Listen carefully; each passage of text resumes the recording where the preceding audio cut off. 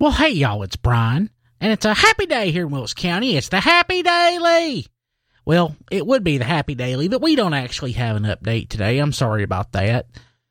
Just been so busy that I just haven't had a chance to record anything, so there ain't going to be an update today.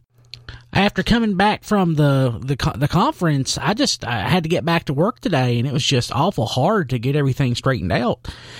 I only got to go to like 8 ponds today to control some gooses. One I had to use a air horn to get, and there too it required the boat, and the boat costs money because you got to charge them batteries, and that eats into my profits. The battery charging.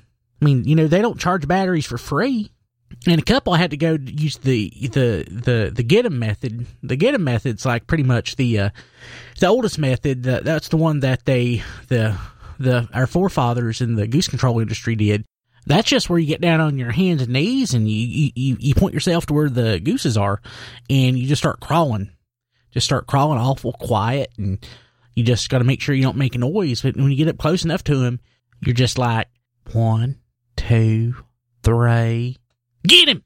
And that is believe it or not, that is actually, even though it's the most ancient of our techniques, it is also the most difficult and it's the most challenging. A lot of goose control experts, they have to rely on the technology, and they just haven't, mastered the ancient ways of the goose control.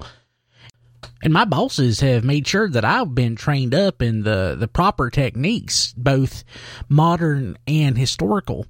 And I'm proud of that. I'm proud of the fact that if I got myself caught in a natural disaster, that without any kind of modern technology or resources at my availability, that I could harness those ancient techniques of goose control and be a highly effective goose control expert. A lot of people who've been in the industry for 20 plus years can't say that. So let's go ahead and take a look at the forecast for today, which is Thursday. It showers likely mainly between 10 a.m. and 1 p.m. Patchy fog before 8 a.m. Chance of rain is 60%. New rainfall amounts of less than 1/10 of an inch is possible. For tonight, a chance of showers mainly before 9 p.m.